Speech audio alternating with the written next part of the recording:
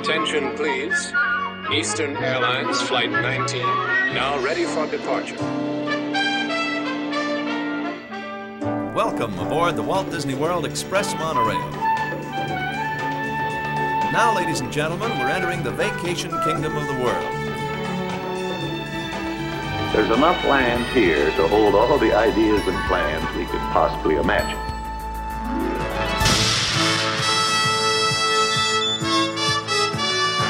We call it Epcot. Will be our experimental prototype city of tomorrow.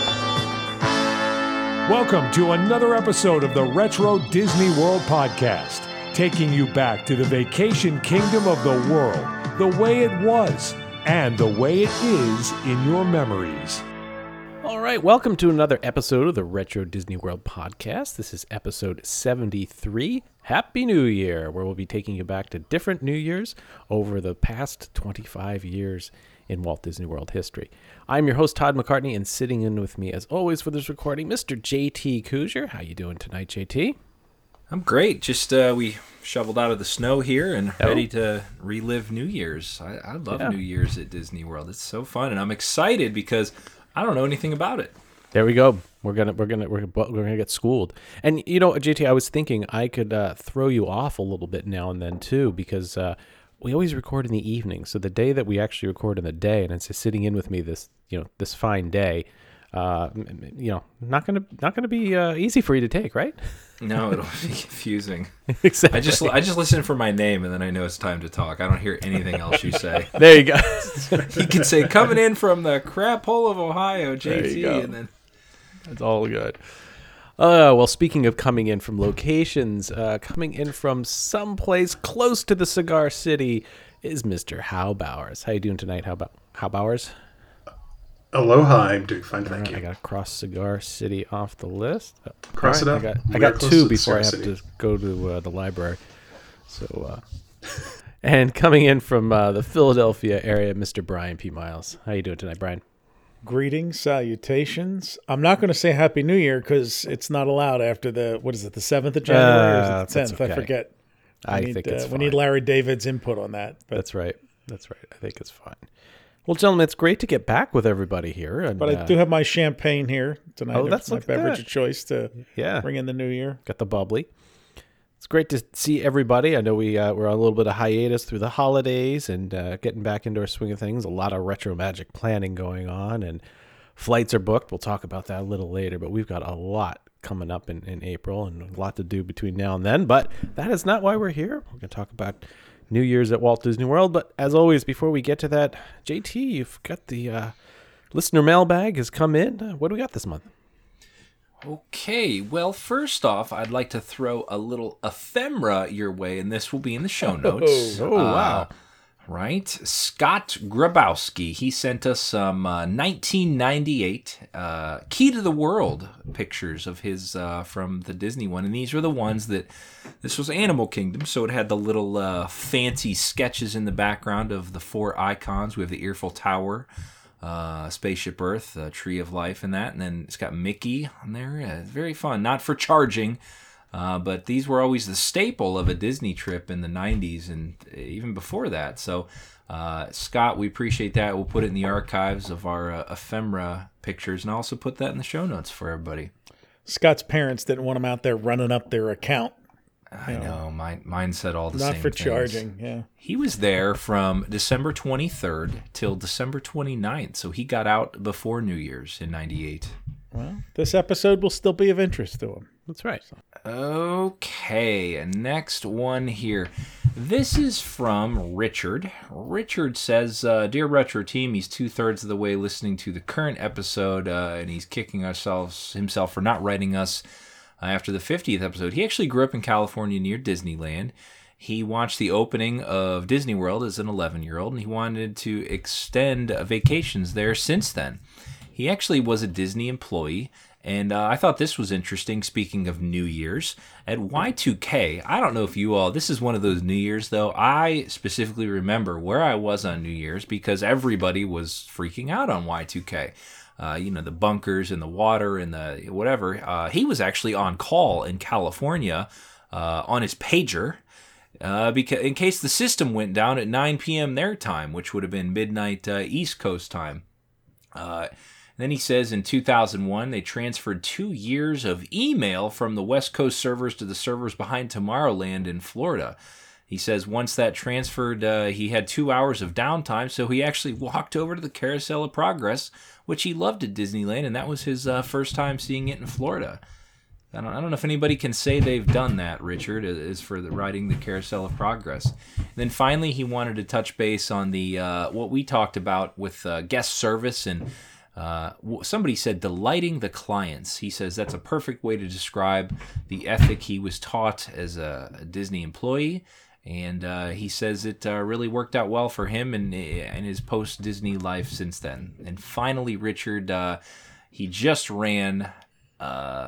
he says February. Maybe he's doing a different marathon than I'm thinking. He's doing the half, so he could be doing the Princess next month. But either way, he's going to do it in a Roy's Cabin t-shirt. Oh, well, we're Team Roy's Cabin. Yes.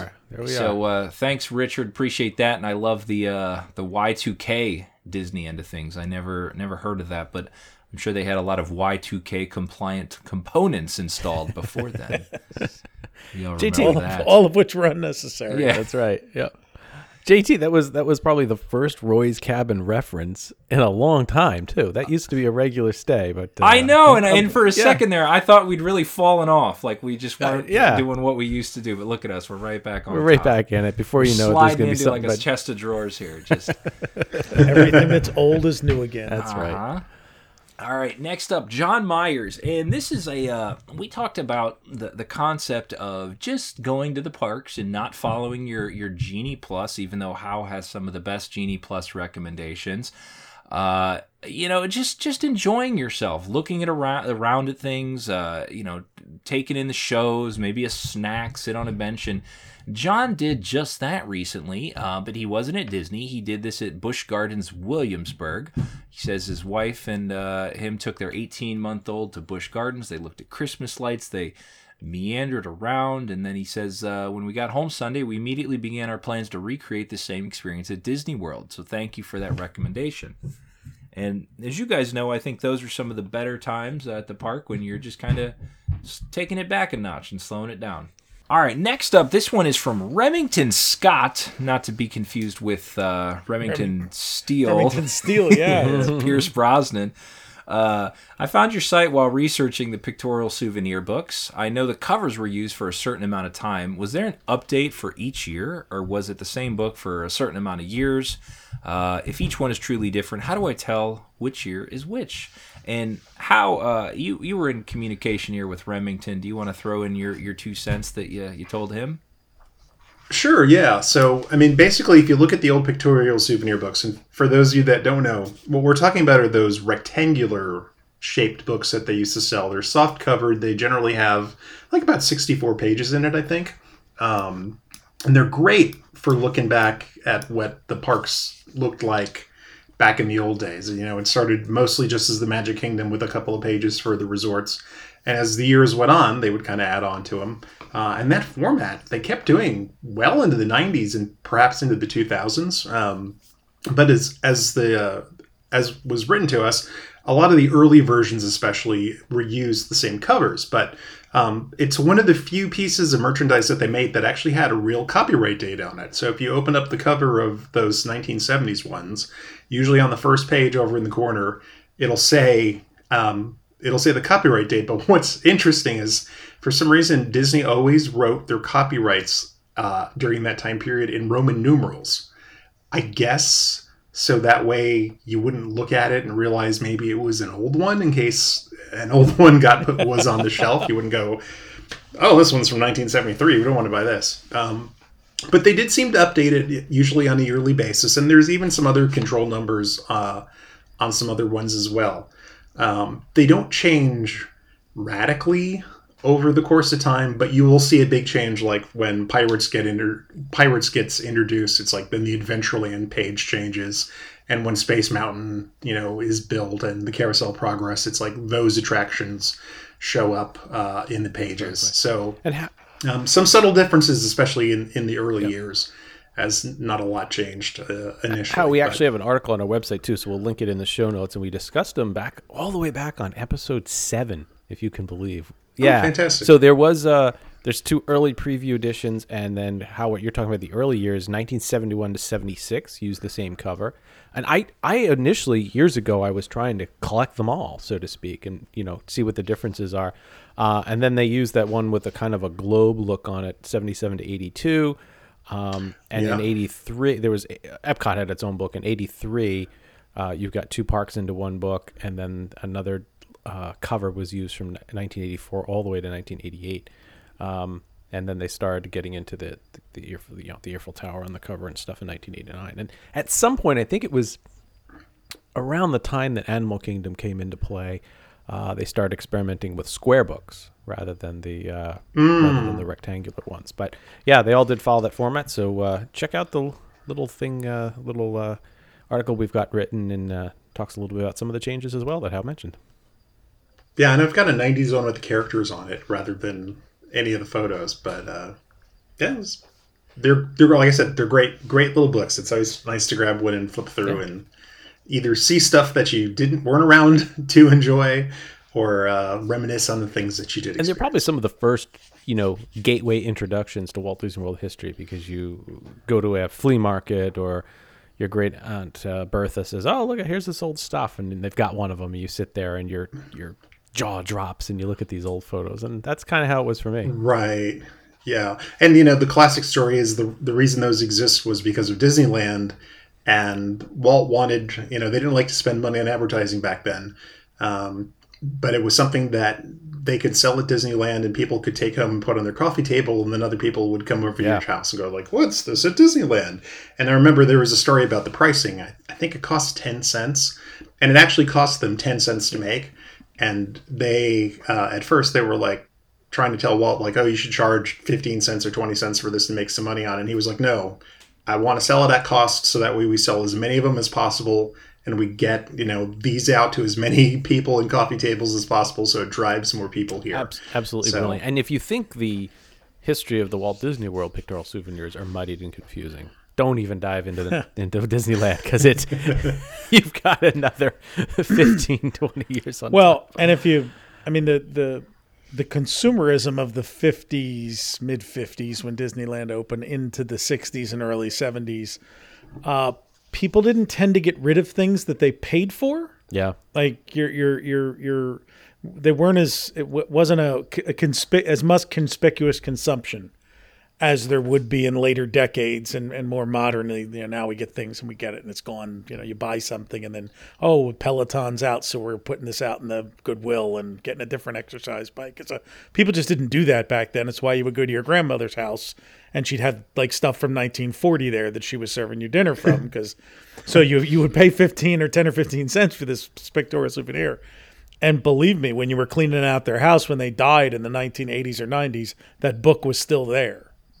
All right. Well, thank you, Remington. And like Todd said, I'll link the pictorial souvenir portion of our site in the show notes here. Finally, the one you've all been waiting for. Ryan wrote in. He says, "I've been listening to and loving the show for years. Even as a resident of Orlando and an annual pass holder for almost a decade, I still learn new things with each episode. Keep up the awesome work." He's never bothered to write in till now, but he felt he really had to contribute. And how this one's for you. He says he's a Central Florida traffic management worker, and he'd like to address Champions Gate with you. He says that it's being converted into a diverging diamond-style intersection, and he sent us a video and how this is going to fix everything, and it's going to make everything way better. And he also says on I-4 they're getting some new auxiliary lanes and all sorts of stuff. It's all under construction now. He sent us maps and everything. Yeah, right? The full thing.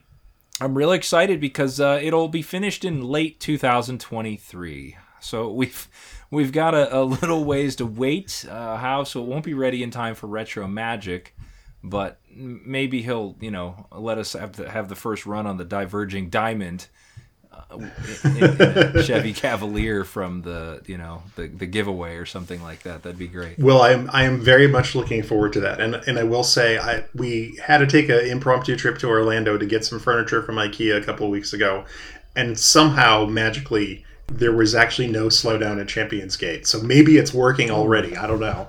So it's the first time in, I think, 4 years that we were able to get through there without There is that magical issue. week after everybody leaves from the Christmas New Year time where suddenly the parks seem to go back to like early 1980s winter crowds. It's a very, very short period of time. But it's like all Right. kids go back to school, all people are going back to work. And so it's like a secret slow time. It doesn't last that long. Because they start Festival of the Arts and things now, and all of a sudden the parks start to fill up again. But, I just remember seeing all those posts from like the second week of December or January. Like, there's nobody here. I was going to say, it was the weekend of the marathon, but after the marathon was over. So if people were trying to get in or out, they were already There you gone. go. So, yeah. And JT, have you put your furniture together yet? Yeah, That's yeah. why, It is that's why together. I hate IKEA, because you have to put the furniture together. JT, what did he call the type of intersection it's being converted to? A diverging diamond style. It is the divergent. I'm going to put my civil engineer hat on here for a moment. Gentlemen, I shared that with you. You few did. I weeks remember ago. that. And it is a very odd. Because you go to the interchange. other side of the road. You go to the other side of the road, right? I mean, this is. I mean, I'm sure there's been studies, but most people don't understand that if you're crossing to the left. Yeah, look up diverging diamond. It's quite interesting. It's efficient, but I think you see and experience it sometimes on I-95 when all of a sudden you've done the drive, Todd, I know. Oh, yeah. So when you're coming from metropolitan of New York, Philadelphia, et cetera, to Delaware, and then Washington, D.C., there are points where there's 395 and 495s and 695s, which are, what are they, like workarounds? They're like highways that take you the express lane versus the... essentially, yeah. Yeah. And there are diverging diamond aspects to some of those places where the road splits. But it'll be very interesting to see it once it's done. But just, I feel like we're responsible for this. Like we brought Champions Gate to Florida's attention, and Ryan just made sure they snapped to it. Hey, we're on it. exactly. And I will say, Ryan, the weekend of April 22nd, everything's going to be red on that monitoring system for Retro Magic. People getting Retro Magic, yes. Just be careful. Diverging diamond or not, it's going to be a mess. That's right. But we appreciate all the info, Ryan. That's great. Brian, you lived in the Philadelphia area. There was a very famous section of roadway too that was above that was never completed. I think it was part of 295 into Trenton, and it was. I remember passing it in the 80s and 90s. It was just literally hanging in the middle of nowhere because they never finished it. They finally did eventually do it. Yes. But Yes. I forget exactly where, but it might have been part Now of. I do know what you're talking about. I think it's 295-95 interchange. Correct. Somewhere around Levittown. Yeah. So it was pretty funny. So yeah. Well, that's going to do it for the mailbag. Thank you, Ryan. We appreciate all that. Thank you, everybody else, for the messages, the notes, the questions. Podcast at retrowdw.com is where you can reach us via email, social media, instant message, any of that stuff. You can send us those too. We read them all. We try to get as many as we can on the show. But, it's we get a lot. So thank you, though, for reaching out. And hopefully we'll see you on the next mailbag soon. Thanks, JT. All right, well, we mentioned at the top of the show, this is all about New Year's at Walt Disney World, and Brian has been doing research, and he's going to bring us his best, Brian Miles rocking New Year's Eve at Walt Disney World, right, Brian? You have your tux on, the party's going on behind you, the confetti cannons at Pleasure Island are loaded, and we're ready to It'll be like CNN's New Year's Eve, where each hour we go on, we get more inebriated. That's right. And one of us just says something outlandish. That's it. We're done. Puts us off the air. But that's not what happens at Walt Disney World, right? No, nobody ever gets inebriated. Nope. So let's start off with, before we get off with New Year's in Walt Disney World, let's talk a little bit about New Year's in general. And I am lifting this. I'm giving credit where credit is due to All Things Considered. They just did a report a few weeks ago on this, which I found interesting, that the national countdown to midnight that we are all familiar with is not a thing that we always did. And the reason, at least their reasoning, is that countdowns used to have at one time a nefarious connotation with things like atomic bomb tests and the hourglass and the Wizard of Oz, that countdowns were kind of like a negative thing. And their theory, posited in this little report, was that relationship to countdowns changed with things like the Apollo space program launches being televised and Casey Kasem's weekly top 40 countdown on the radio that made countdowns and getting to number one and time running out a good thing and not a bad thing. It was when a good thing happened. That's not to say that there weren't New Year's Eve parties and countdowns in your grandparents' basement or at the local Moose or Knights of Columbus Lodge. There were before the 1970s, but the familiar, as Todd just referenced, Dick Clark's New Year's Rockin' Eve broadcast from Times Square, it was on for many years before they started their Times Square countdown. They did not start the countdown to midnight until 1979, that collective 10, 9, 8. Before that, he would just be talking and they would be watching the ball. And then once the ball would hit the bottom in 1975, he'd say, "Hey, well, it's 1975, everybody." It was yeah, it was more like it was more like a sportscaster than Or watching the ball come down. It's got about 3 feet. Its acceleration this year is much greater than last year. Well, more it would be, and there are. I mean, you can go back and look at clips. They're on YouTube. But more, it's been a hell of a 1974. Our president resigned, and this happened, and our last moon launch, and this and that. And we're now in 1975. Let's see what she brings. Like, it was more of a kind of a retrospective as the ball would drop. Yeah. Instead of everybody counting down. Yeah, I bet they couldn't accurately time that back then. That could be as well, Howard. We watched all the years, over the years, the countdown, the ball dropping, and I was surprised if you watch them. I mean, it was like 40 of them in a row. Some years were real smooth and well-timed. Other years, I mean, it fell like a ton of bricks. Yeah. And then for a while there, I didn't know this. I know this isn't the New York podcast. It was an Apple that lowered down. Yeah. Oh, yeah. So I had, it's funny, I didn't put it in my notes, but it's either 1904 or 1908. One of those 2 years stands out as the year that it started in Times Square, the tradition of lowering something. But it officially being like a Times Square celebration didn't happen for decades, like where it became like an officially organized thing. And then, of course, once Dick Clark puts it on television, it became a bigger thing. But before that, I mean, I have pictures, I share it every couple of years on Twitter of my grandparents with their little, Happy New Year hat and noisemakers. I have my grandparents' vintage noisemakers. And so I mean, New Year's parties were a thing. Yeah. But just that collective nationwide, and of course, we were in 4 different time zones then. I mean, we're still in 4 different time zones across the country. But they weren't as good with network television, being able to alter programming from place to place. So, that a lot of that probably played in it. But all of that, we're having this discussion because what happened at Walt Disney World on that first New Year's Eve, just a few months after they opened the parks, as they closed the books on 1971 and rung in 1972. There was a fascinating conversation on a Facebook page of former cast members, started by a guy named Bill Jennings, who shared a photo that he took of that first midnight at the castle on New Year's Eve, 1971, which we're going to share in the article. I gave it to the guys to share in this article. And it started a cascade of comments that I want to share.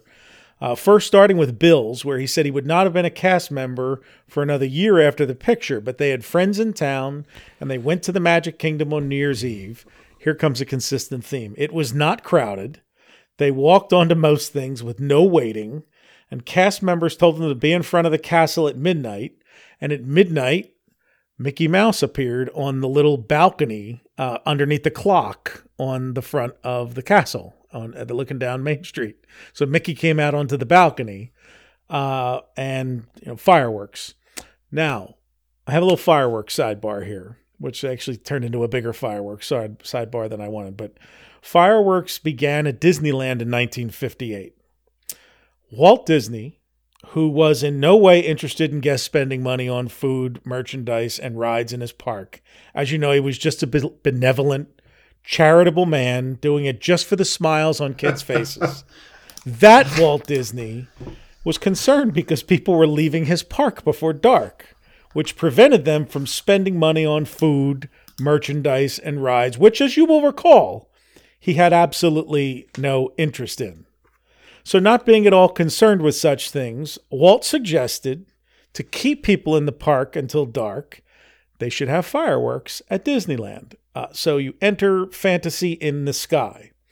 Now, I'll be pulling tonight from episodes of the Disney News and the Eyes and Ears cast newsletters, which were a great resource for trying to figure out some of what was going on early on. But they did an article in 1971 on fireworks in the parks. And I want to read you actually it's a rather lengthy section, but it is quite interesting. So Disneyland's Fantasy in the Sky fireworks, they have been staged 80 times each summer since 1958. This is written in 1971 or 2, I think, 72, I think it was.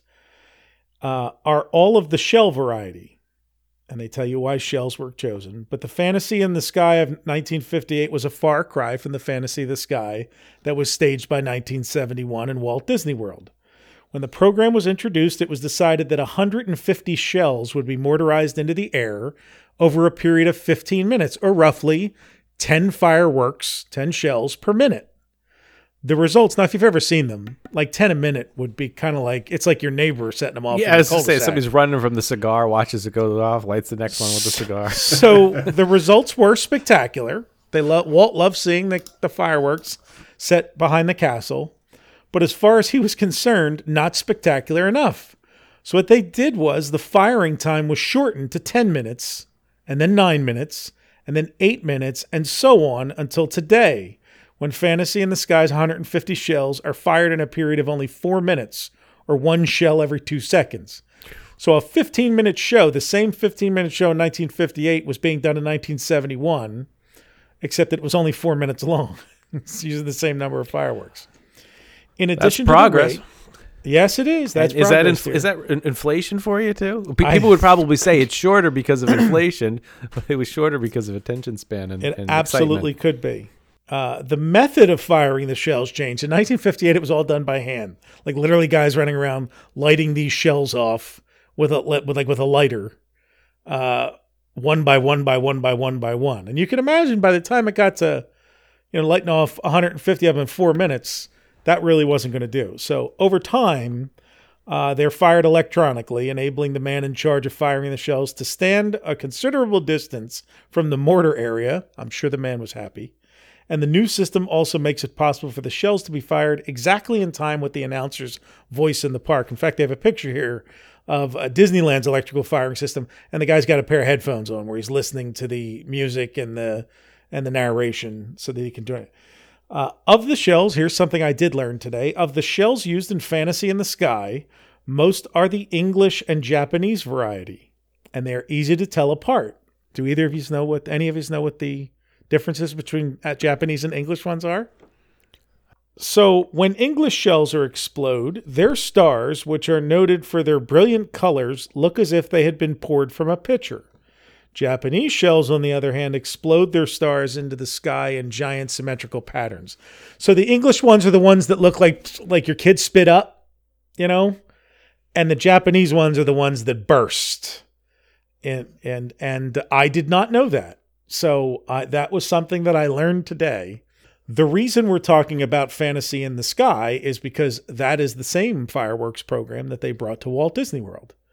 So they brought it to Walt Disney World, and it lived on there. It still lives on there at times, right? I mean, they still do it on New Year's Eve today, which we'll talk about. But Fantasy in the Sky was the original in Disneyland, and over years they tweaked it and it's changed, and music patterns have changed and things. But the core of the show has been the same, and it's stayed in Walt Disney World. I actually didn't note when they actually stopped running it in like summers and night times, but was it when they did Wishes? I think Wishes is what replaced it, wasn't it? Yeah, it was. That was there for forever until they shifted to the castle shows. Yeah, right. It was Fantasy in the Sky. So it was Fantasy in the Sky. So anyway, a couple of the other folks on Bill Jennings' post talked about being there that first night in 1971, that first New Year's Eve. Pat DeVries Howe said he was working in Adventureland, not very crowded. Kenny Stewart spent that New Year's Eve running the dreaded Broiler Master at the original Tomorrowland Terrace and then cleaning it until about 3 a.m. And Tony Paul Edward Schrecker says, my first day of work, first time I worked at Disney, this is really interesting, as a lodging host at the Contemporary Hotel was New Year's Eve of 1971. And I remember it so well, I worked a 1 to 9:30 shift. And when I got off, I went out to the Magic Kingdom and walked around, mouth agape, eyes in the air, sort of being in Wonderland. I met a family and invited them back to the 4th floor at the Contemporary and treated them to some apple pie and such, the famed 4th floor of the Contemporary. Then drove them to the main parking lot in my 69 Camaro convertible. We were jammed in there. It was a Goodwin family from Kissimmee. So if anyone from that family sees this post, give me a yell, yeehaw to all. So I don't know if any of the Goodwins are listeners, because nobody ever replied to that post saying that they were from that apple pie family of New Year's Eve 1971. But that is an interesting story. The formal entertainment of that New Year's Eve 1971, and we're going to talk a lot about the entertainers that entertained the guests in Walt Disney World on these various New Year's Eves.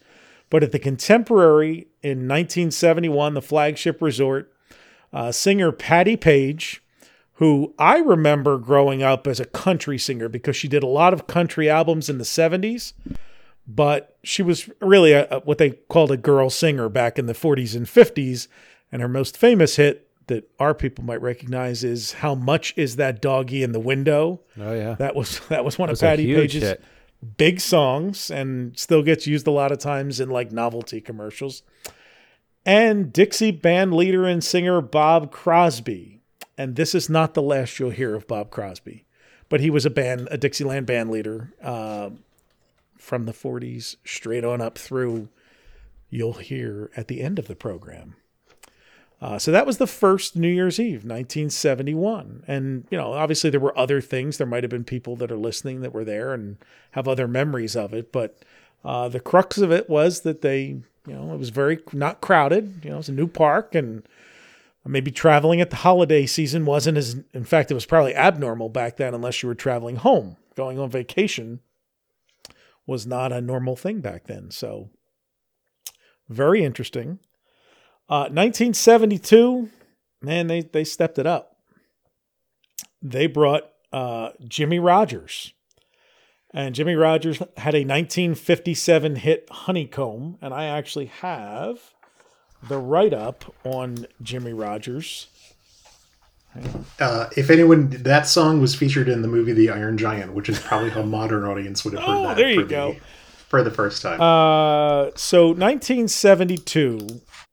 New Year's Eve bash, what a bash. And I'm reading now from Eyes and Ears.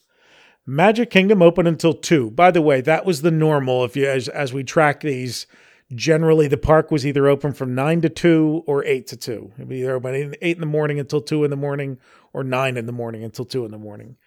There'll be no mistaking it's 1973 when precisely at the stroke of midnight, the sky over the Vacation Kingdom comes aglow with a special Fantasy in the Sky fireworks presentation to welcome in the new year. It's worth noting that what made these different than the fireworks that they would run in the summer or whatever, so they would add special tags. They still do that today. There's holiday tags or New Year's tags. 4th of July, a lot of times there's a tag that they add an additional couple of minutes of fireworks and music and things. So that's why it was a special Fantasy in the Sky versus the ones that they would run in the summer. They didn't do fireworks every night back then either. It's normally summer season and then on holidays and special events. Vacation Kingdom employees, People their don't realize, families- Brian, how good they have it right now. Like anytime you go down there, you get treated to a spectacle. You know what I mean? We are an instant gratification society now, Todd. Absolutely. I mean, gotta have it, and I want to see it on the night that I'm there. I don't want to have to wait or time my you vacation. can watch any movie, listen to any song. The total breadth and depth of knowledge of world history is available at your fingertips on your smartphone or your computer.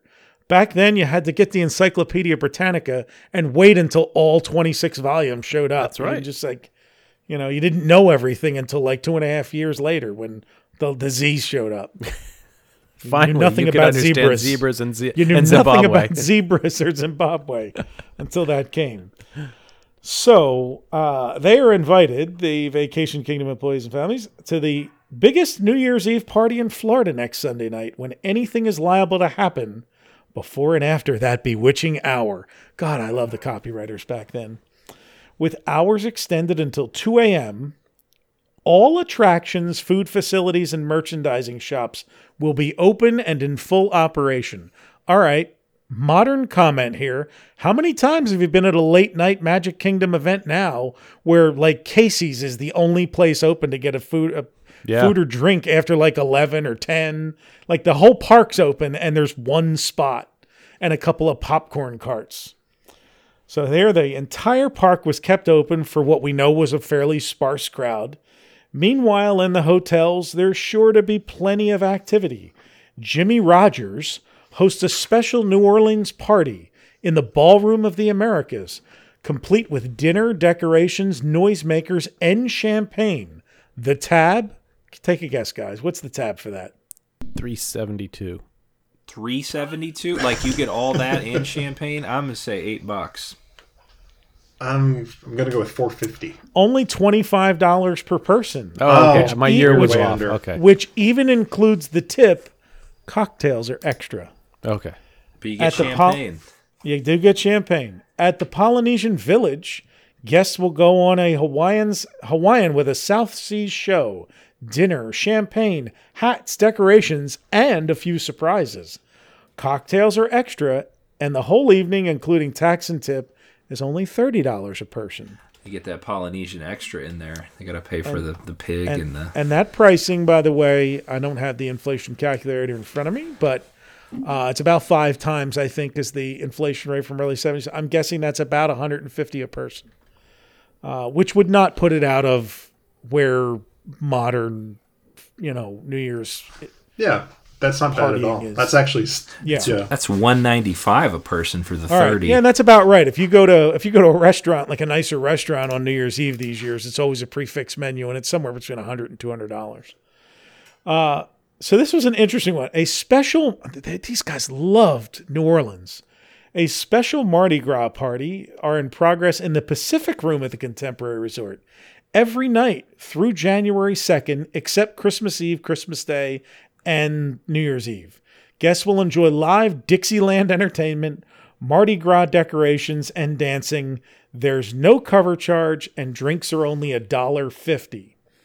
So that is the Jimmy Rogers show. He was leading this Dixieland show. He was in residence, I guess, for the run there of the holiday season. Man, things were way better back then. Only $1.50 for a drink. Look at that. Yeah, and he was he was one of those guys that had a couple of hit songs in the 50s, and then did by the 70s he was on the variety show circuit, so he would be on the the Dinah Shore show and things like that, where he'd come on and sing Honeycomb and talk about what it was like to be a star. And they would do travel. He had his own variety show at some point.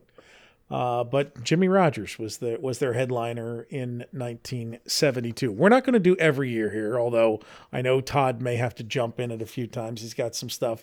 But I do want to talk about 1975, because there were some big lineups there that year. And when I say big lineups, Here we go. I don't even know how to tell you. So here's the report. A variety of stars and special events will brighten New Year's Eve celebrations here at Walt Disney World. Special parties in many areas will help guests ring in the upcoming bicentennial year. We know how much they love the bicentennial. The traditionally most exciting evening of the year is spotlighted in the Magic Kingdom by a gigantic party lasting until 2 a.m., featuring hats, noisemakers, and balloons. A countdown in the forecourt of Cinderella Castle will climax with fireworks and thousands of red, white, and blue balloons soaring into the night. Now, before I go any further with the entertainment, we've got a balloon sidebar. Because in one of those online conversations, there was a conversation about the balloon release.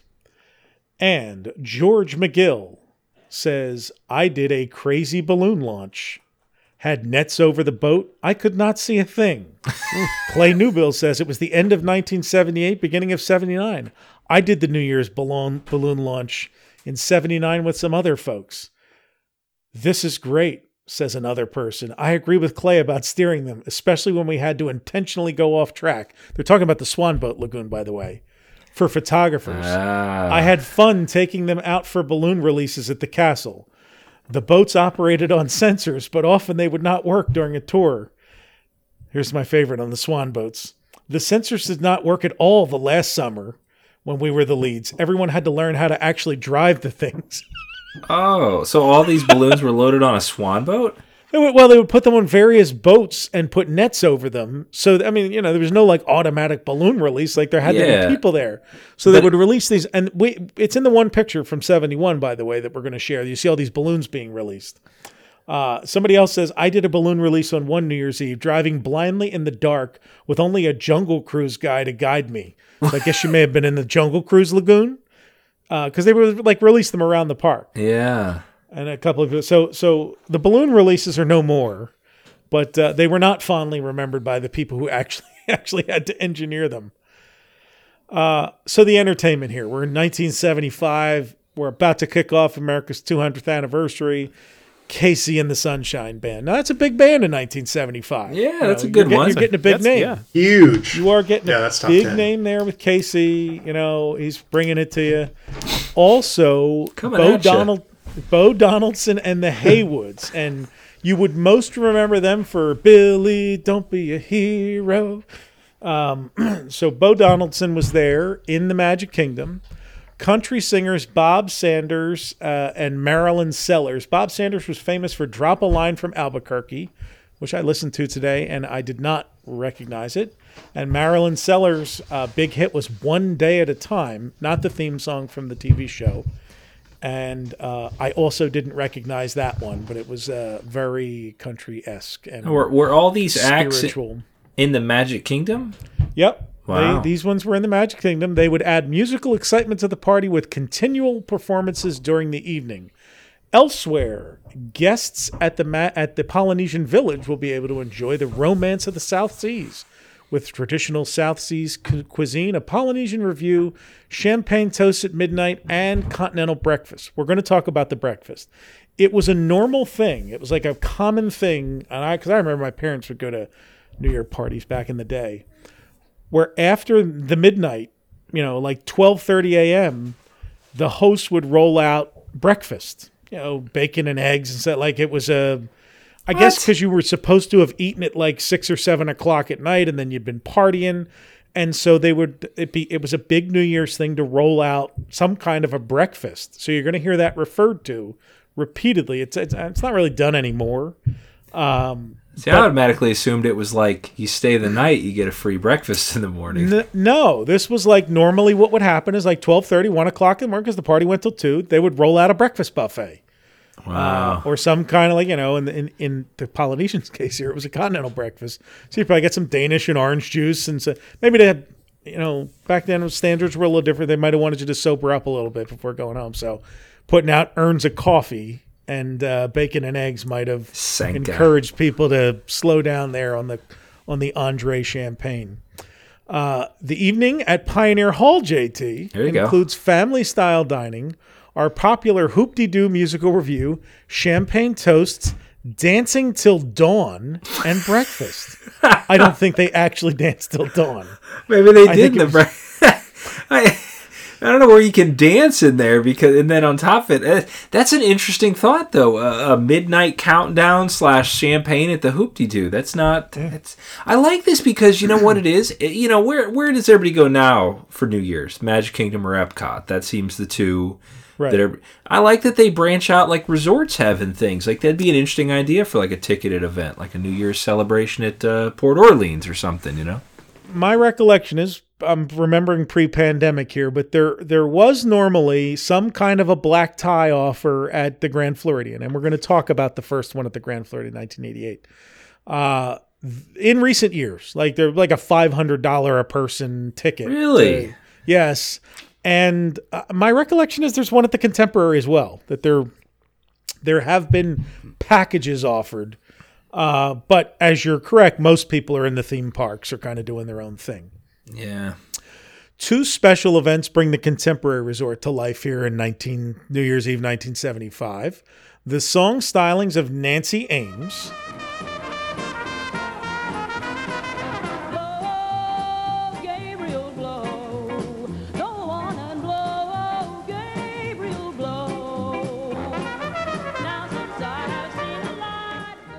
Plus, comedian songstress Mimi Hines and comedian Ronnie Shell will entertain at the Top of the World and the Ballroom of the Americas. A gourmet dinner, dancing, fireworks, champagne, breakfast, and excitement till the early hours completes New Year's Eve at the Contemporary. And even the youngsters have their own fun planned. A supervised party for children 7 to 12 years old in the Fiesta Fun Center at the Contemporary Resort includes games, classic Disney films, refreshments, party favors, and Fantasy in the Sky fireworks. Younger children are entertained at both the Polynesian and Contemporary Mouseketeer clubhouses. Advance reservations are required and may be made by calling Central Reservations. 1975. I think if you polled most people now, they would pick the Fiesta Fun Center event over all of them. That would be about that. That's like going to an arcade. Hoop-Dee-Doo, man. The Hoop-Dee-Doo might be your John. Yeah, that would be mine. But man, that would just be all. We should talk about at the end of their big bicentennial year. Remember, the America on Parade on 2 coasts. They were doing stuff in cities around the country. I mean, Disney was at the center of the bicentennial. So naturally, they would want to roll out 1976 and do it big. And they couldn't get any bigger than booking Starbuck, the year that group had its one and only hit. You're on your way. Moonlight feels right. Moonlight feels right. So Moonlight Feels Right was their big hit that spring and summer. And by the end of the year, they weren't that busy because Disney booked them in a residency on the Tomorrowland Space Stage starting December 20th through January 1st. They gave them Christmas Eve off. But they literally had the group Starbuck there for 2 weeks, the entire 2-week holiday period, to perform Moonlight Feels Right and presumably whatever other songs they sang. Because limited engagement. 2 weeks only. Yeah.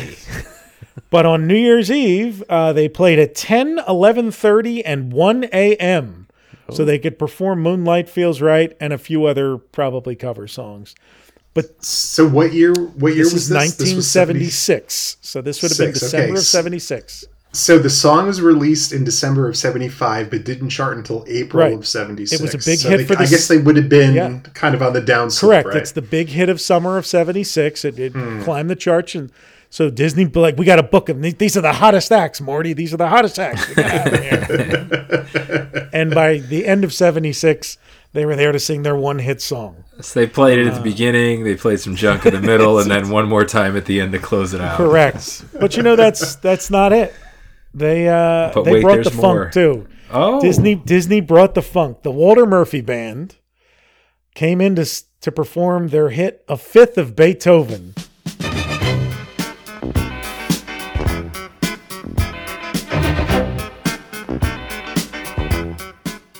which if you've ever seen Saturday Night Fever, which was Oh a my few years gosh. after that where it was licensed, but it was a hit record in 1976. If you've ever seen Disco Stew on The Simpsons, he's also danced to a Fifth of Beethoven. It's Michael Iceberg and his Iceberg Machine, who was in residency all the time.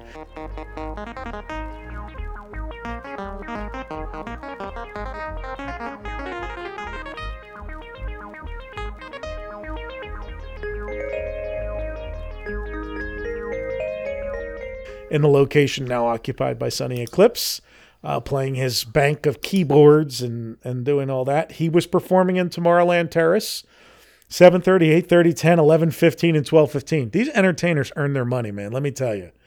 I mean, you know, your big acts doing three shows a night. This guy's doing 5. There was dancing. Of course, Nick Russo and Gabriel's Brass.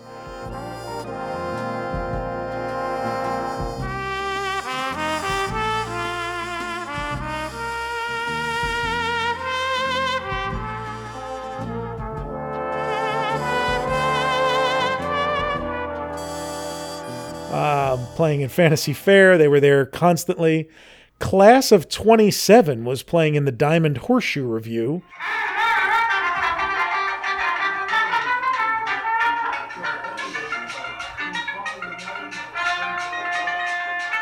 At 8:15, 9:30, 10:45, and 12:30.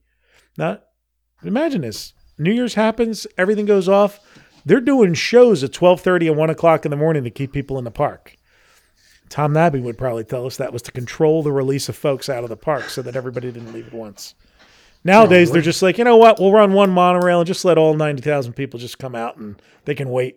Oh, it's like a Who concert at the end of the night exit. Just Is that right? Yeah. oh, it is. The Patriots game just ended. We're all heading to our cars. I mean, it's crazy. I do dig that, though. It does remind me of like the Epcot, because every country seems to have its own little thing going, and you know, this seems like that at the Magic Kingdom. You could go here for this type of music. That's very cool. Yeah, and we're going to touch on that a little later, but absolutely, you know, it was broken up. That wasn't even it. The Sandy Valley Boys, who we've talked about before, were on Pecos Bill's stage in Frontierland. Grilling for the oil so we can send it home. Alaska, Alaska, where the big pipeline will be. The Mardi Gras Sound Company was at Town Square on Main Street. And there was additional entertainment in Frontierland at the Bear Band stage. The Bear Band stage. Whoa. The Bear Band stage. Does that mean, is that a band without any clothes on? I know it's spelled bear, B-E-A-R. Okay. So I'm wondering how did they... I'm assuming that's the upper deck above the entrance to the Country Bear Jamboree. That's what I thought. I was gonna ask you if that's what it was. Yeah, because they used to do live bands there from time. Today the characters will come out and wave there, but yeah, they would. It's a safe COVID distance meet and greet. So I mean, you know, we had to take a couple years off here because you have Starbuck in residency. I mean, you're going to hear like Moonlight Feels Right. You know, if you're a cast member, you could have heard it like 15 times a day, performed by the actual live artist. That's like seeing... It does have one of the best marimba solos of any song. 100%. I mean, it is an earworm if there ever was one. We're going to skip a couple years, though. We're going to go full disco. 1979. We're closing out the 70s. New Year's Eve, 1979, heading into 1980. There is an entire booklet published. The entire thing's on our site. It has been for a while. Beautiful artwork, custom artwork here. Celebrate New Year's Eve with style. And inside there's an invitation for you. And it says, ring in the new year in your own part of the world. Capital W. This New Year's Eve, we invite you to enjoy one of our 5 fantastic celebrations at the Walt Disney World Vacation Kingdom. Sensational dining, outstanding entertainment, and joyous holiday cheer, all making one of the happiest New Year's ever. Now, at the bottom it says, and I think this was probably sent to people who had reservations over the holiday. Please act immediately. Reservations are limited. Mail the enclosed card along with full payment before December 3rd. Availability is a first-come, first-served basis. Join us this New Year's Eve and start off 1980 right. All right, boys, you're going to have to pick your party. Remember, there's 5, but really there's only 4, and then there's a 5th option for kids. Lake Buena Vista Club. Make this New Year's Eve a classic amidst all the exquisite beauty and charm of your own personal club. A delightful way to ring in 1980 with the extra added touches that will make this a New Year's celebration long remembered. The evening begins with hors d'oeuvres followed by elegant dining at its best, featuring sautéed filet mignon. After dinner, dance away the final hours of 1979 and toast champagne to the awakening of a new year, 1980. Coats and ties for the gentlemen, please. Cash bar, $45 per person, includes all tips and taxes. So there's your one option. Let's kick it up a notch and go to the top of the world. I was going to say, I need a shrimp platter and a pitcher of margaritas. Let's go. For the starlit glamour of a Hollywood-style celebration, come to the top of the world. The elegant supper club high atop the Contemporary Resort Hotel. It's a New Year's Eve in the sky, an evening with the stars, featuring the talented Phyllis Diller. Thank you. You know, a terrible thing happened to me again last night. Nothing. No, actually, something bad did happen. A peeping Tom called me on the phone, hysterically begging me to draw my shades. He said he was eating. And Bobby Goldsboro. See the tree, how big it's grown, but friend, it hasn't been too long. It wasn't big. Sip unlimited complimentary cocktails. Sample a dazzling array of canopies. Dine in gourmet splendor over exquisitely prepared beef Wellington. Then dance into 1980 with the music of the Top of the World Orchestra. I'm turning into Michael Puffer. At midnight, you'll toast the new year with champagne while the world comes to light with the Fantasy in the Sky fireworks. As the magic hours move on to morning, top off your celebration with a light breakfast of coffee and pastries. Coats and ties for gentlemen, please. $75 per person, includes all tip and taxes. So $75 in 1979. Wow, that's... I will guess 2 or 2 1/4. $272.49. Oh, that's an she better be worth night it. out. Yeah, she better be worth it. All right. I mean, that's going by that, and people complain about a 1-day park ticket. Man, Yeah. that's one. You know, is You that are wait? getting- that one is unlimited cocktails, though. Remember, I mean, yeah. we could go heavy there. Yeah, that's true. Booking the revolving restaurant over Times Square and Christopher Cross. Now, I'm going to ask Hal, because he's our resident, alcohol specialist. In 1979, Hal, unlimited cocktails, were they given quality, or were they going just out of a pitcher jug? You know, here's your drink pre-made. If you recall, we have their full list of all stocked bottles in that 1981 food list, the book that's on our site, which we'll have to link in the episode notes. So they were like standard well drinks, though, right? Like, yeah, I mean, I'm guessing they probably would have used well brands at that point. Yeah. You probably couldn't have called for the high dollar stuff during the unlimited. But I mean, the classic contemporary, all the monorail drinks, it's like that would have all been available. So there was, there was some good stuff in there, certainly. And people's liquor palates weren't as developed as they are. That's true. As they are today, A little Seagrams or J&B, and they were fine, Right. The Harvey Wallbanger was like the big to-go drink at that time. The peach go-to drink. Peach schnapps hadn't hit its. The fuzzy navel was more of an 80s thing, yeah.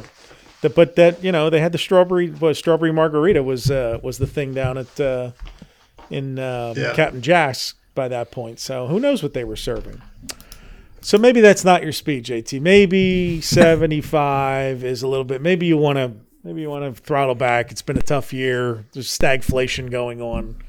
You want to economize a bit, but you still want to have a nice night out. So you're going to go down to the Ballroom of the Americas. Great venue. We know it well. Great venue. Presidents prefer it.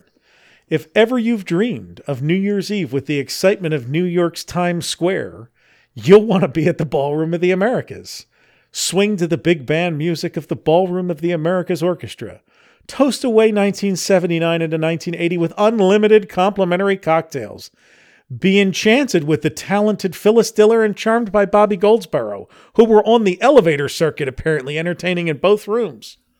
Part of me just wonders, like, we stood on that stage. Does that mean that, like, Phyllis Diller stood on that stage too? And yes, that's right. 100%. Wow, I would love to know, like, hey, she stood right here. Who else was on that stage? That's insane. All right, sorry, go ahead. Okay, so that makes sense, Brian, because I bet when one of them was on at the top of the world, the other one came down to the show downstairs. Yeah. Of equal enticement, here comes your prawns, Todd, is an unforgettable gourmet feast of beef and stuffed prawns. Oh. At midnight, you'll bid fond adieu to 1979 with complimentary champagne, followed in the early morning hours with a sweet repast of crepes, Danish pastries, and coffee. Coats and ties for gentlemen, please. $55 per person. I'm paying. I'm going there because all tips and taxes. Those are $200. Those are not any farmed prawns, though. You're getting wild Gulf shrimp prawns. You're getting the big. Those are like U10s. Some guy in Hulk Hogan's boat was just fishing them out of the bay that morning. Exactly. Bringing them in. All right. But JT's still balking. $200. The missus and me are not dropping $4. He wants the Fort Wilderness. He wants the Fort Wilderness option. That's what he's looking for. That is an option here. The Hoop-de-Doo there we go. musical review. You know, and then this goes back to the whole parking thing. Did they do this so people from Fort Wilderness weren't mooching their way into Contemporary and vice versa? Walt used to personally pick you up and drop you off right at the door of the Fort Wilderness. I'm just saying, like, if I'm staying at Contemporary, I don't want to go to Polynesian. I want to go to my own resort. Like, is that why they offered specific things for each place? I think that might be part of it, but again, without interviewing Dick Nunes, I can't find out why they made the decisions they made in 1979. I mean, I think it does from just a convenience factor. You know, if you're staying at a hotel, just like, I'll just go to the one that's at my hotel. And then you can just stumble back to your room instead of having to do transportation from, Now my last question is, let's say, your last question. No, for this, like right now, before I want to hear Fort Wilderness, let's say, you're booking a trip in 1979. There's no internet, there's no leaflet, there's no mailers from Disney. Did it just happen to be you'd be there New Year's, then you'd happen to hear about the New Year's thing? Like, or do you think people actually booked a trip knowing Phyllis Diller's going to be there and all that? And they did advertise the top of the world, headliners and stuff ahead of time. There was but in this case, like, clearly this booklet was sent. This invitation booklet was sent to people who were going to be staying on the property who had booked reservations. Because, I get last minute reservations, I'm sure happened, but not for Disney World. I mean, for Disney World, I would imagine back then it was something you planned months and months ahead of time, and we're going to be down there. Yeah, they were booked, a year round. Yeah. So Hoop-de-Doo musical review, Pioneer Hall. If you're fixin' for a knee-slapping New Year's Eve Wild West style, then join the old-fashioned jubilee at Pioneer Hall. Chow down on fried chicken, barbecued ribs, savory corn on the cob, and Mom's strawberry shortcake. Nothing has changed. In everything. Is it all you can eat at least? Quench your thirst with bottomless pitchers of sangria or beer. This is 1979. This meal was literally the same until the pandemic hit. I'll tell you, shut the place. Yeah, you want to go retro, just go there. You can have the same meal from the 70s. And get set for the hand-slapping, foot-stomping, singing and dancing of the Hoop-de-Doo musical review. At midnight, it's time to raise the champagne glasses and give a hoot and holler for a happy new year. Then it's your turn for some fancy footwork from midnight till 2 a.m. Later, settle back for a Pioneer breakfast as you savor the last few moments of the good old days, as they surely were meant to be. Casual dress suggested. $30 per person, including all tips and taxes. JT, $30 in 2022 is what? $109. That's an expensive Hoop-de-Doo musical review. Now, the only thing I want to know is, at midnight to 2, because it was so cheap, did you have to move the tables out of the way with the performers, or did they do it for you so you could dance? I don't know. I mean, grab maybe a corner, Grandma. We got to slide this table over and get this shit possible. It's possible that what they did back then was take some of the center tables out to clear out a dance floor and just kind of, had open seating. If you're eating, you're sitting down, but otherwise there was probably a lot of standing. There was a lot of standing and smoking back then. So people were like up and about. And I wonder if the performers danced from midnight to 2, or they shut it down. Oh, God knows. God knows. There were, who knows? And was it piano music? The guy with the banjo and the or was it a ragtime piano going on up there? Okay, so what do you do with the kids? Well, there are 3 options: parties for juniors, parties for tots, and parties for children. So that was the 5th option of what you would do. So the party for juniors at the Fiesta Fun Center. It's a magical New Year's celebration for children ages 7 to 12. Disney films, supervised viewing of Disney's Fantasy in the Sky fireworks, refreshments and party favors, $6 a kid for the children of resort guests who attend one of the adult parties only. So you can't just dump your kid there and go to the Magic Kingdom. Parties for tots at the Contemporary and Polynesian Village resorts. 2 big celebrations for children ages 2 to 6. They'll be at both the Contemporary and Polynesian Village resort hotels. Cartoons, refreshments, and party favors, $5 a child for the children of resort guests who attend one of the adult parties only. Okay. And a party for children at Lake Buena Vista. A lot of fun and games for children ages 2 and up.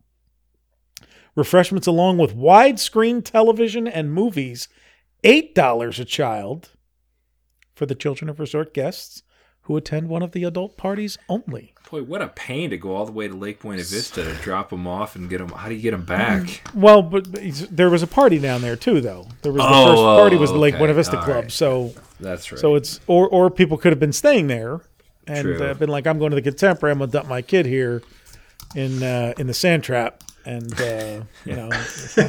let them just open the Yuengling tap and have at it. Widescreen television, wow. Yeah. Well, back then, I think they just mean big screen television as much as widescreen. Because, all the big screen televisions were those projectors back then. And a big screen was a big deal. Terrible pictures. Just terrible It was pictures. 48 inches. Humongous screen. We're going to a house that has a big screen? Those guys would always invite people over for the Super Bowl and stuff. So you could kind of make it out on that dull projection TV. Should have stayed home and watched my 20-inch Sony. Anyway, we'll talk about. I'm going to skip unless there's a drop in here before 1988. Todd, how, anybody? I'm going to jump to 1988, which would be 8 years later, because the Grand Floridian opened that year, and with it took the status of the new flagship resort from the Contemporary, which had held that title for 15 years. And it opened in 1988 and hosted its first black tie New Year's Eve gala. The Palm Beach Society Orchestra, later known as the Grand Floridian Society Orchestra,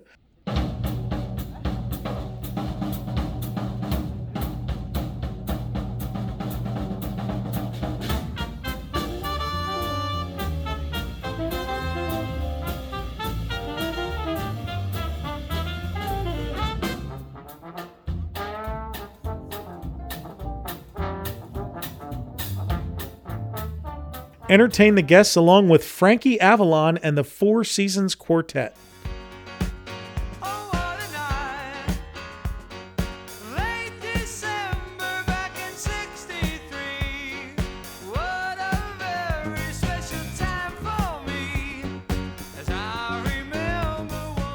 If you didn't have the dough to get in there, our old friend, I told you he'd be back, Bob Crosby, the Dixieland band leader from Walt Disney World's New Year's Eve #1 in 1971, returned to entertain 1988's park guests at Epcot Center. We're just going to go back there and be like, hey, man, we got Bob Crosby for you again. Bring in 1971. Yeah, you remember?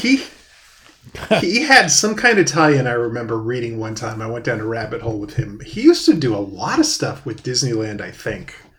in Walt Disney World. I can't remember what the connection was, but he was a staple. Other than that, those guys seemed to love New Orleans and Dixieland stuff. Like, couldn't get enough of New Orleans and Mardi Gras and Dixieland bands, and like they still like lean heavy into it. Do you think Eisner was at the first black tie at Grand Floridian? You know, that's a good question, and I don't know the answer to that. Like he might have been. Maybe somebody listening attended. That first one. I don't. It's a shame I don't have the amount that they charged for it, because I am sure JT would be clutching his pearls right now. At whatever kind of dough they were pulling out of those. What was the last one in 79? 79 was, we figured out, was 220, right? 225 or something like that for the top of the world. I think we came up with.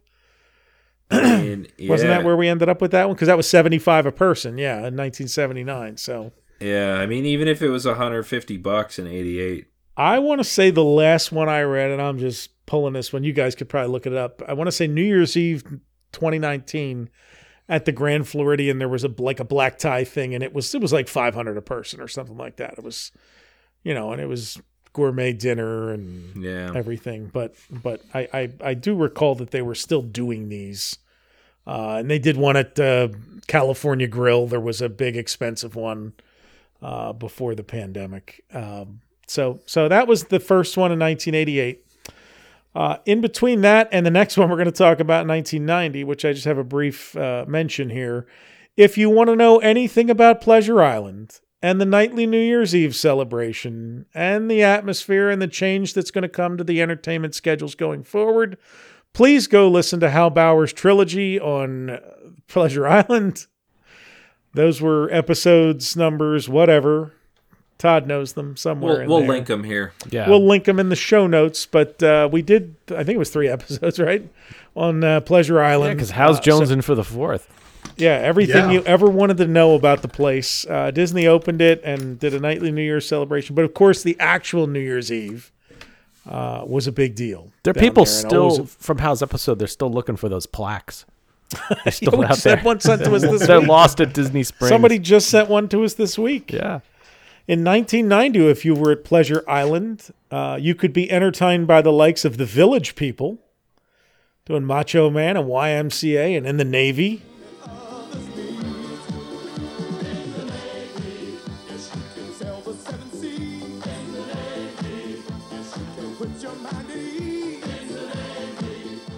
And Devo. Yeah, Whip It. They're from Akron. Yeah, Whip It. Try to detect it. It's not too late to whip it. Whip it good. When a good time turns around. But Whip It was earlier in the 80s, wasn't it? It was What year was 1990. Was this one? Oh, 1990. Yeah. Pleasure Island. So They still wore the little buckets on the head. They leaned heavy in because Pleasure Island gave them all of those venues. You not only had the beach stage that was outdoors, but then you had each of the clubs. So you could bring in, what they would do is where, most nights it was like Johnny and the Rum Runners, this like Orlando local band, or somebody that was just like a professional, bar entertainer that they would bring into a lot of these different venues down there. They always leaned heavy on Pleasure Island into big names. They would bring in big names for New Year's Eve. So 1992, let's talk about this amazing lineup of entertainment. The Disney MGM Studios, and I believe we have video of this one. No, not this one. Features 30 years of rock and roll with Mitch Ryder,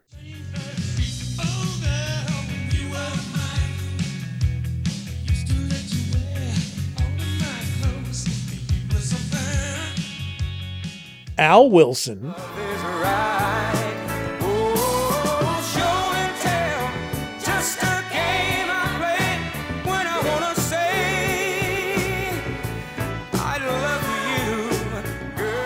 Otis Day and the Knights. Now wait a minute. Wait till Otis sees us. He loved us. Pat Upton.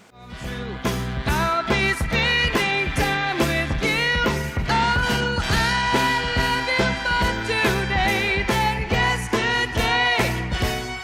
Jewel Akins, Let me tell you about the birds and the bees and the flowers and the trees and the moon up above and a thing called love. Yeah. Mickey Dolenz,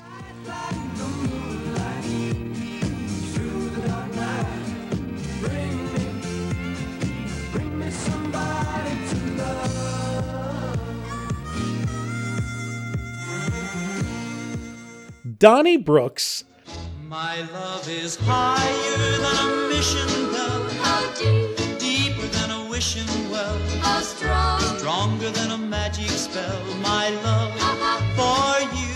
Flash Cadillac, Let's go to the hop. Let's go to the hop.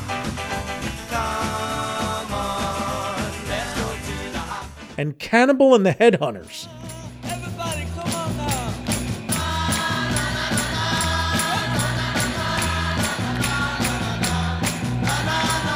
Let's do one more time. This is all at Disney MGM Studios. I got to tell you, man, Disney MGM Studios is rocking it here for us on New Year's Eve, and Epcot's countering with Kool and the Gang. Get down on it. Get down on it. Get down on it. Get down on it. Come on and get down. Pleasure Island. So maybe what we should do is try to match them up with their locations. Right, said Fred. Too sexy for my shirt. Too sexy for my shirt. So sexy it hurts. Kenny Loggins appeared at Pleasure Island. So I'm guessing Kenny Loggins was on the beach stage, the big stage. I'll bet is you what $1 I'm million guessing. bucks he played Footloose. Now I gotta cut loose, foot loose. Kick off the Sunday shoes. Please, Louise. The Artie Shaw Orchestra.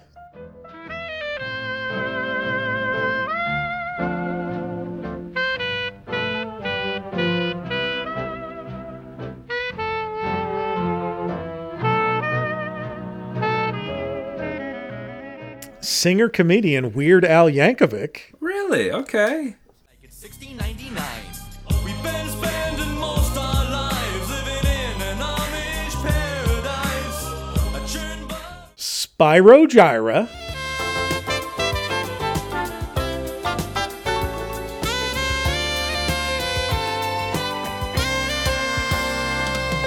What was their hit? Remind me how. They were a big jazz group. Yeah, I don't know if they really had I a. want to say they charted though, because I don't know why I know them. Other than being they very were much the- alive then. Yeah, I mean, they were probably the most famous of the jazz fusion groups in the late 1970s. So if you knew any jazz fusion group, it would have been them. Let me see if I can find a song that let's see. In the interim, where you would have found me was listening to Sheena Easton performing there in Pleasure Island that night, singing For Your Eyes Only and Strut.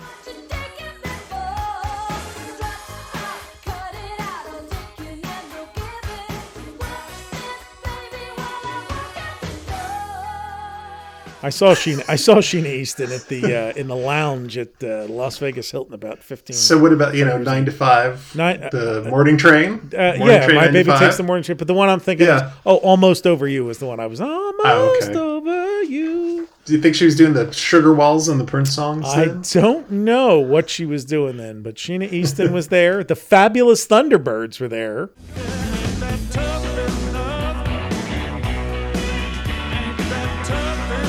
Oh, right. Tough Enough. The, The big song. the Spinners.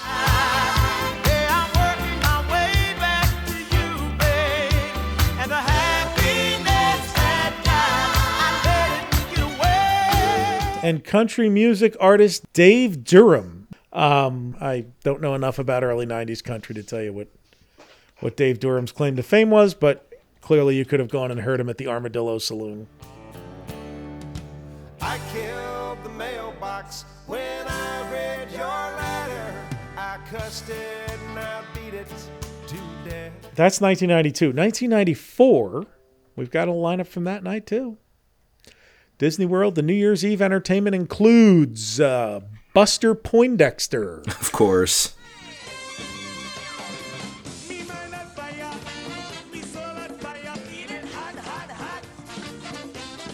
Buster Poindexter singing "Hot, Hot, Hot." Yeah, and, that's and nothing else. we have that on. Did he do anything else? He did have. I think he had one other like that. I mean, he was David Johansen was his real name. Yeah. He was in the New York Dolls. He had a ton. I mean, he did a ton of stuff, but that was, I think, the only thing he ever had that really hit like top made 10. him money. Yeah, yeah. And even I've just recently read an interview with him where he's like he regrets ever doing that because that was the one thing he became famous for out of all the things he had ever done. Well, like, Fleetwood Mac was there.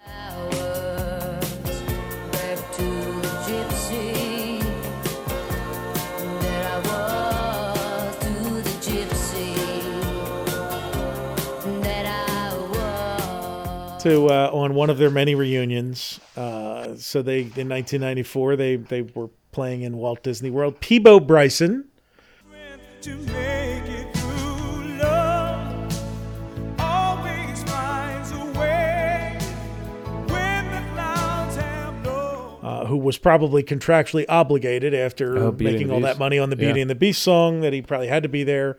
And the Marshall Tucker Band, all at Pleasure Island. Can't you see? Whoa, can't you see what that woman, Lord, she been doing to me? Over at Disney MGM, Flash Cadillac was playing.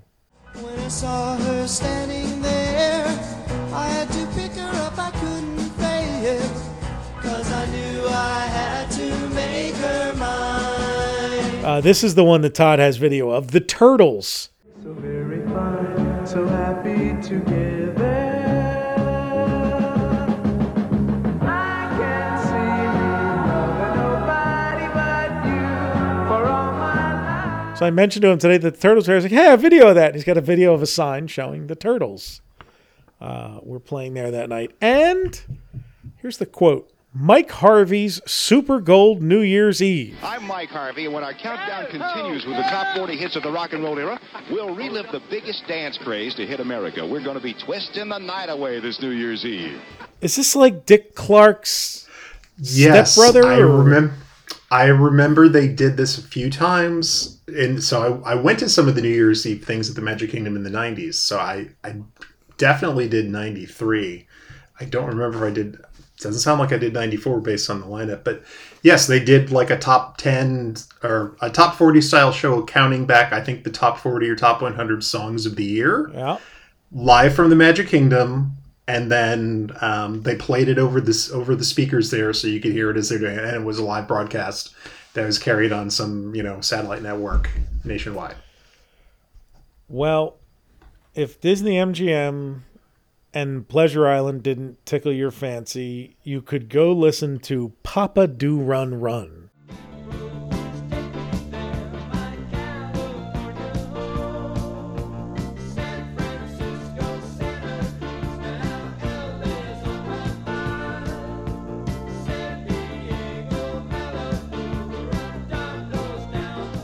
At the Magic Kingdom.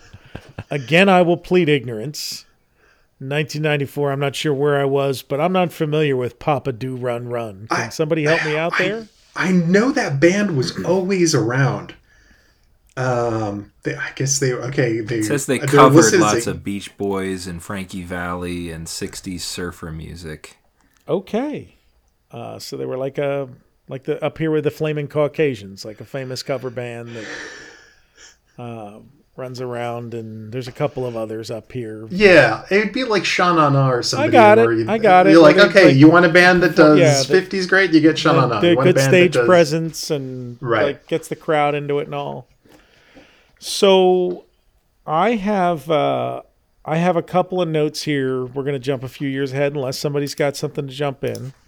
25 years. We look back 25 years. So the last year we would be looking back at is New Year's Eve 1997 going into 1998. This would be with a pink birthday cake castle in its final month of appearance there at the tail end of the 25th anniversary. I will say I do remember doing a mid-90s New Year's Eve at MGM. Okay. And it was actually wonderful. I'll have to see if I can figure out when it was, but you got to do the It was when the lights, they had just bought the lights from the Osborne family. Okay, correct. So it was all over New York Street. And it wasn't on New York Street. Well, it was partially New York Street, but it was on like the Golden Girls house and all the houses on the residential street. The world's largest residential holiday lights display featuring more than 3 million light bulbs arranged in a one-of-a-kind Wonderland setting. And right, they did the town square setting and the residential street, and I believe by the time it was done, it was 5 million lights. So it was really neat to be able to walk down that street and up close and not be on a tram and see that. It was wonderful. I remember that from the late 90s as well. We were there Christmas of 98 or 99, like not Christmas, but during the Christmas season. And that was my first holiday season trip, and I remember that being a cool thing because you weren't allowed to walk back there during the day. Yeah. So let's see. So it was that. I remember Eddie Money was playing on New York Street.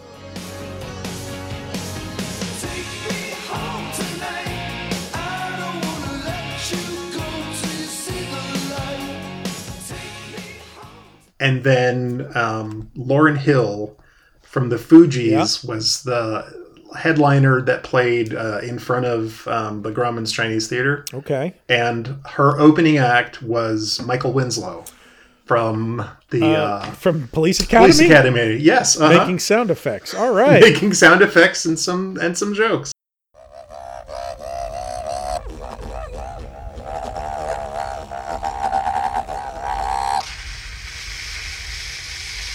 Shit.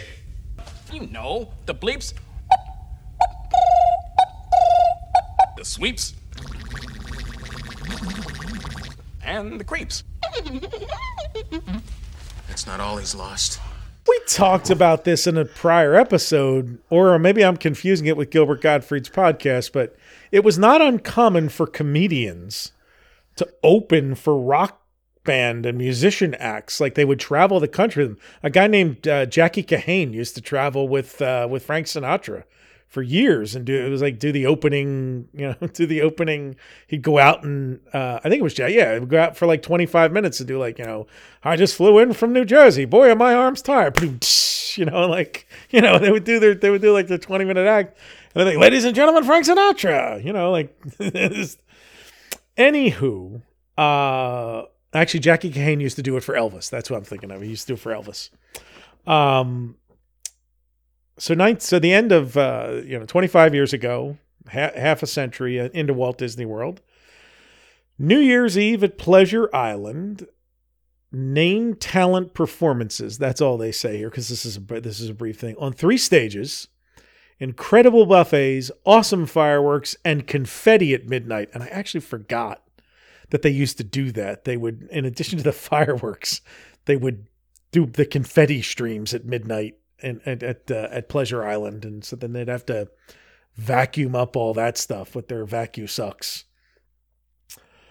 Disney MGM Studios, Hollywood style New Year's Eve, blast into 98 with a rock and roll concert experience, stand-up comedians performing live on stage, and fantastic fireworks. And for those who don't remember, they did the Symphony in the Stars fireworks at Disney MGM Studios. Fantasy in the Sky was Magic Kingdom and Disneyland.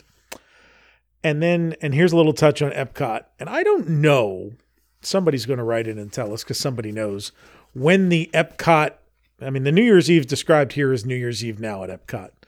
It says, celebrate the New Year in 11 different countries. Join the excitement of rock and roll, a high-tech disco party, Jamaican reggae, the Bob Davis Orchestra, and our very own British Invasion, plus a special edition of Illuminations. So the big thing now, like New Year's, or Epcot is New Year's Central now, because you walk around World Showcase and each country has its different kind of setup, and it is totally unlike whatever you see the other 364 days a year at Epcot. So there's like techno silent disco going on one place and like a heavy metal band in one country. And it's always this really, I remember when I was there a few years ago, there was a DJ booth, a temporary DJ booth set up outside of between where Mouse Gears is and Mission Space, like in that area there. It's literally a DJ set up with like, lights on the poles and all, and like to set that up as like a dance party area. Like it's just so I'm not sure when Epcot developed into that. Clearly it was sometime in the 90s, because here by 1998 it has become what it is now, which is very much a place that locals and cast members go for their New Year's Eve party. So I just found that interesting. I don't know when it started. Howard, you spent a lot of time there in the earlier 90s. Any? Yeah, I don't. To be honest, I'm trying to remember. So I remember Epcot being an option during the early to mid 90s, but it was never the most attractive. For us, it was always the Magic Kingdom was the best place to go. Because the options were not right. Epcot's always traditionally has been a park for the older, slower crowd. Right. So, the Magic Kingdom would be jam-packed with like 90 to 100,000 people on a New Year's Eve. In the early 90s, they would have to shut off guest entry for an hour or two and let some people filter out before they would let the next batch in. So, I would have to show up there by, say, like 5 o'clock or 6 o'clock, driving over from Sarasota or St. Petersburg. Otherwise, you might be shut out until like 7 or 8.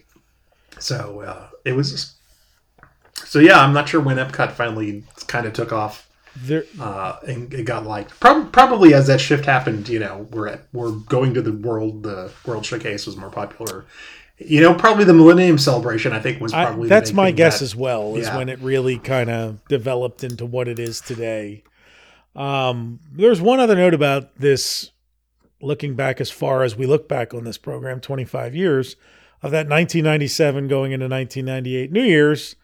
That evening's New Year's Eve party and midnight fireworks display over Sleeping Beauty Castle were broadcast live from Disneyland as part of Dick Clark's New Year's Rockin' Eve on ABC TV, which Disney had purchased a few years earlier.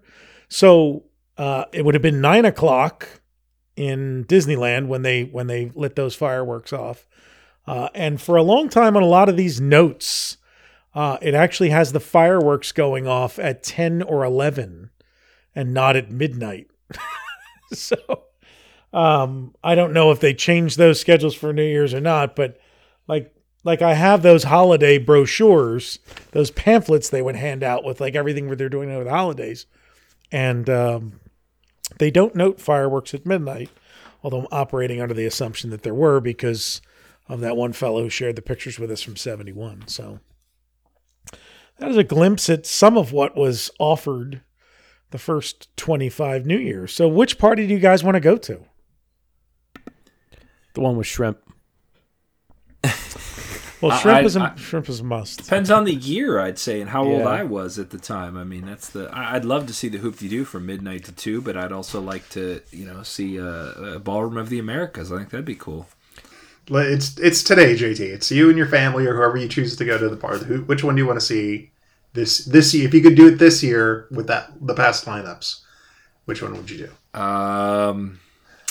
I'd say probably Magic Kingdom. One of those. Just cause stuff to do. I don't really care for the old acts. See, I'm going for the old acts. Yeah, and absolutely, I'm going for the classy dinner. Yep. I want to wear my tux or my white dinner jacket. JT, I have one for you though that you might enjoy. This Epcot '93 was called Explode into '93.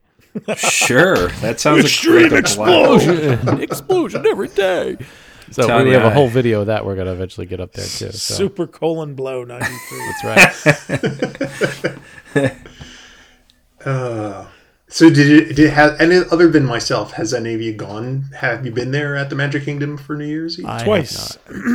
Twice. I did Epcot once. I did Epcot the first time, and I'm going back within the last 5 years. That was my first experience after hearing about it. One year right after Christmas, I went down and just to see it Christmas week, and it was a scene. And I remember I had at least one person with me on that trip, and I don't remember a lot of details about it except the crowds and being completely like sensory overload in Epcot. I mean, because it was not only something different in each country that was totally I don't want to say disconcerting. It's disorienting because it's not what you're used to seeing. But the crowds are massive, because Epcot is a park they can just continue to pack people into because it's enormous. So they can just keep letting people in, and they all tend to gravitate into World Showcase. So even though you're taking the full park capacity, most of the people are all in World Showcase and surrounding World Showcase. We were there in 2007, and it was similar, just packed. Yeah, packed. Yeah. So I remember there being a whole thing about getting out of there, and I don't know, maybe I stayed. Maybe I was staying at the Swan or Dolphin or something like that on that trip, so that I didn't have to actually. Because the big thing with Epcot New Year's Eve is then getting out of there when it's over, because you then have like 100,000 people all going to the parking lot. Like 80,000 of them are locals who drove there, and I had friends that would go, and there would be literally like an hour and a half line to get out of Epcot. The best example that we saw was the monorail. You walk up to the monorail at Epcot. It's I don't know how wide, 50 feet wide the whole way up. Sardine can, the whole ramp, like every turn. I mean, every exit was filled to the brim. So my second time there, and in both visits, by the way, I watched. They do the fireworks at 7 and midnight. 7 ostensibly for the families, so that they can all see it with the kids, have their Happy New Year, and have them back in their hotel and in bed at 9 or 10 o'clock at night. So I did that, and I think I stayed the first time. The second time I was by myself, but I had a lot of friends there. So I met up with some friends where they were setting up right after the 7 o'clock fireworks to photograph the midnight fireworks in that area between the two stores right as you come into World Showcase. And as one staked out the spot, I walked the park with the others, and we got a little something to eat, and I did one loop around World Showcase. I then, I want to say the Skyliner was running by then. So I took the Skyliner over to Disney MGM Studios. Somebody was with me because I remember I walked Disney MGM Studios to check it out. I got something to eat on Sunset Boulevard and Fairfax Fair. And then it was about 11 o'clock and I said, all right, I'm going back to my hotel now. It's a smart move. I remember getting to, you know what? I remember the first time I was at Pop Century and I was at my hotel at 10 minutes to midnight and watched the fireworks go off from the balcony of my motel room there at Pop Century.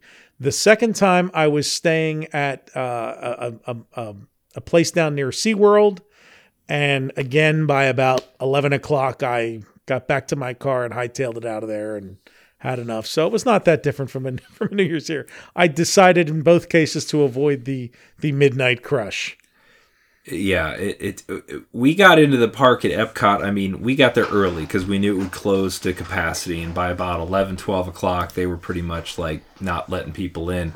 And I remember it was so busy, we had everywhere to buy drinks. If you want to drink on New Year's was like, 20 deep. We found that the cafeteria in the Land Pavilion had no lines to buy beer in. So we ended up in there buying beer for New Year's, and the Living with the Land ride wasn't that busy, so we rode that a couple times just as something to do.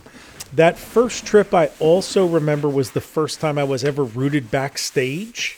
Oh yeah. So because they would route you backstage to avoid crowds coming out of certain places. So this was the shortcut behind the Imagination Pavilion. Yeah. To get us into some point at World Showcase. I don't remember where, but instead of sending you that way, they directed you. Pop out about UK or so. Right, yeah, they're behind Imagination, and that was an interesting experience. I mean, because I just never been back there before, so I thought that was a neat thing. But yeah, those are my memories. I mean, fond. I mean, it was just fun. They hand out hats and noisemakers, which they didn't do this year. and some people complained about because it had been something they'd been doing for a long time. Yeah. The thing is, they would That's start surprising. handing them out late afternoon for all of those 7 o'clock fireworks families. So like by 4 o'clock, they'd start handing them out. Well, I got to tell you, if you spent any time in Epcot, all you heard from like 4 o'clock on was It's like the these kids- Vuvuzela from Yes. From the World Cup. the World Cup. Yep. And These- those these hats. guys- Everybody's wearing a black hat. Gotta wear that. Yeah, everybody had the New Year's hats on, but the big thing was the horns. And people would just, from 4 o'clock on, the poor birds that live in Epcot were like, just It's those woodpeckers. blowing those. Yeah, they're in the parking lot. Oh, that's They right. eat But- for free. They can deal with it for one. Yeah. Yeah, they So- got rid of a Figment popcorn bucket. They're lucky. So recently the hats were black. I thought they were black when I was there. You know, those New Year's top hat looking Yeah. things or whatever. They Yeah, were they made out of paper? Like what were they made out just of? plastic. Plastic? Were they I thought they were paper hats. My recollection is paper hats, but they could be plastic. I remember like I a don't- glossy So- plastic. So in the 90s, they were white, like with like confetti paper like mixed into it, and it's like they sandwiched it between pieces of clear plastic and then like pushed it, like almost vacuum formed it into a hat shape. I almost feel like this is the point where you're going to turn around and dig into a drawer. I'm like, oh, I have 7 of them here. No, I didn't keep any of them, but it's the one thing that like they did give out the noisemakers too, and even back then, you're right, it was mad. But people would take the hats and they would throw them off the rides of the Magic Kingdom, and so like the floor, like you'd be on Peter Pan's flight, and like London was like littered with the New Year's Eve hats. This is why we can't People- have nice things. Well, I think, Brian, I appreciate you putting this all together. I think there's only one thing we can say. The flames of love extinguished and fully past and gone, is thy sweet heart now grown so cold, that loving breast of thine, that thou canst never once reflect on old lang syne. Oh, how that's so, or Todd, that's so nice. Well, I'd put a little poetry in there. What I would from have to Robert say Burns. now is the only thing to say now is breakfast is served. It's time to make That's breakfast, right? Like we've celebrated New Year's. Hal's got a wake-up drink to get you up off the floor. So- That's true. I wonder if they actually cut service off, like at a certain point at those. If it was like 12:30 or something, we actually, it's included. But once breakfast is out, you can just get coffee and orange juice. And I'm betting once they handed out that complimentary champagne glass, the bar was closed. that could be, I think that's usually what they do is like they close up the bar, then they bring out the champagne and use the bar area to like stage it so they can hand it out to everyone, and then boop, that's it, it's done.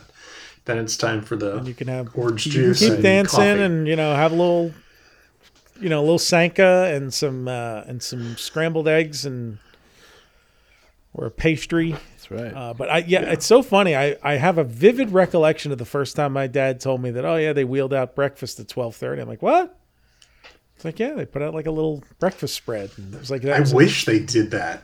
Yeah, it was a very common Gosh, I thing. could That's use like a that. thing we should bring back, right? Like, I was at a Yeah. wedding not long ago where there was an 10 or 11 p.m. course after like a few hours after we'd eaten dinner. They rolled out like small bites and stuff, and it was awesome. Like, I mean, if you have a lot of people drinking, which I assume you did, if you've got an open well, bar back kind then of- it was assumed. Like, it wasn't everybody. Yeah. Like, I mean, it kind of tailed off through the 80s, like with the whole drunk driving thing and all of that. Right. But like up until then, it was like a national pastime. Was from Yeah, the time but, like- Prohibition ended until drunk driving in the 80s. Like, it was like everybody's, let's just drink all the time. I mean, that's the But, Mad Men I- effect, right? I couldn't have loved anything more than after a night of drinking and suddenly having like a full breakfast there to like eat up the alcohol Yeah. and like get you back on your feet and starting to feel good again. That's That fantastic. was one of my dad's old jokes. He's like, we'd go out, we'd be out, drinking all afternoon and night. We'd stop at a diner at 2 a.m. and have, eggs and bacon. And as I come home, I'd throw up and go, it must have been the eggs. Not the 7 hours of drinking they all just did. It must have been the eggs.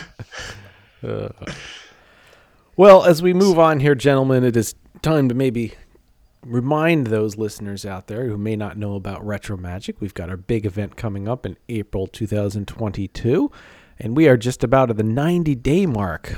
So the whole team here is actively putting things together. I'm happy to report that all the flights have been booked. We got one more to book, just waiting for some final days on that.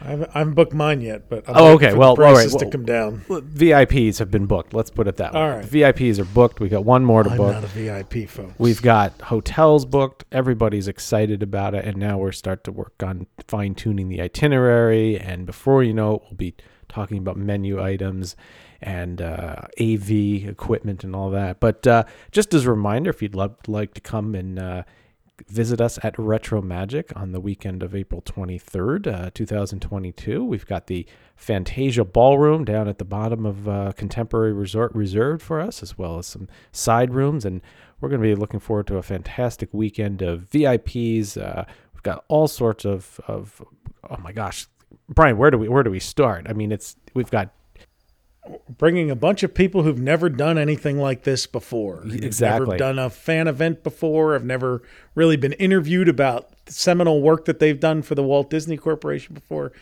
for the parks and things that you love in the parks. It's going to be, we're trying to top what we did last time, and last time was a 4-star event, so we're going to have to turn this one up to 11. There we go. We're going to do it. So check out retromagic.org. Make your donation for your ticket, and we hope to see you there. And as we know, I mean, our ticket's $125. It's a lot less than New Year's Eve. That's true. At Walt Disney World back in the 70s and 80s. And it's a full 8-hour event. Yeah, you get a meal. You're not going to get a breakfast afterwards, but you're going to get a meal. Right. And, it's a lot more. We're bringing a lot more to the show, and we could still book Bobby Goldsboro. He's still alive. There we go. We could bring him So maybe we'll just have him come in and, we'll wheel him out. And I don't know. I think he was a comedian. I don't know what he did. But, boy, we've got music. We've got food. We've got all sorts of things to talk about. Phyllis Diller can't make it, but Bobby right. Goldsboro... Yeah. Could probably get some Dixieland jazz still. But not what's his name? Bob Crosby. He can't make it. That's right. He's not coming down for breakfast. But Bobby Goldsboro is only 81 years old. We could get him there. There we go. We'll go. He could come there and sing "Honey," and he had a UK top 10 hit with "Summer." So you go fire those up on your old Spotify or Amazon Music or Apple Music, whatever you have. Listen to them, and I'm sure it would cost us hundreds of dollars to book them. That's right. So.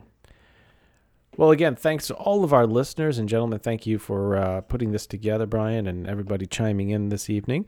Look for us next month. We'll be heading back, hopefully, to an attraction in Walt Disney World in episode 44. We are going to have one of our guests, who is an actual real-life doctor, is going to be helping us do the wonders of life. Oh, fantastic! And give us some insight. One of our listener donors ponied up, I think, the $500 donation. So he's going to be sitting in with us, and we're going to separate a little fact from fiction. Oh, wow. And do what was real in Wonders of Life and what wasn't real. So we're going to find out if they could actually pull off Body Wars, if that was accurate or not, as well as the Making of Me and all the other great attractions in Wonders of Life. Maybe we can get Martin Short to come in and talk about his inner space too, and see if it all lines up. So maybe awesome. I want to find out all the details about his parents' lovemaking that produced it. Oh, we'll end it there, everybody. So we'll see you next month for a little Wonders of Life. With that said, thank you very much.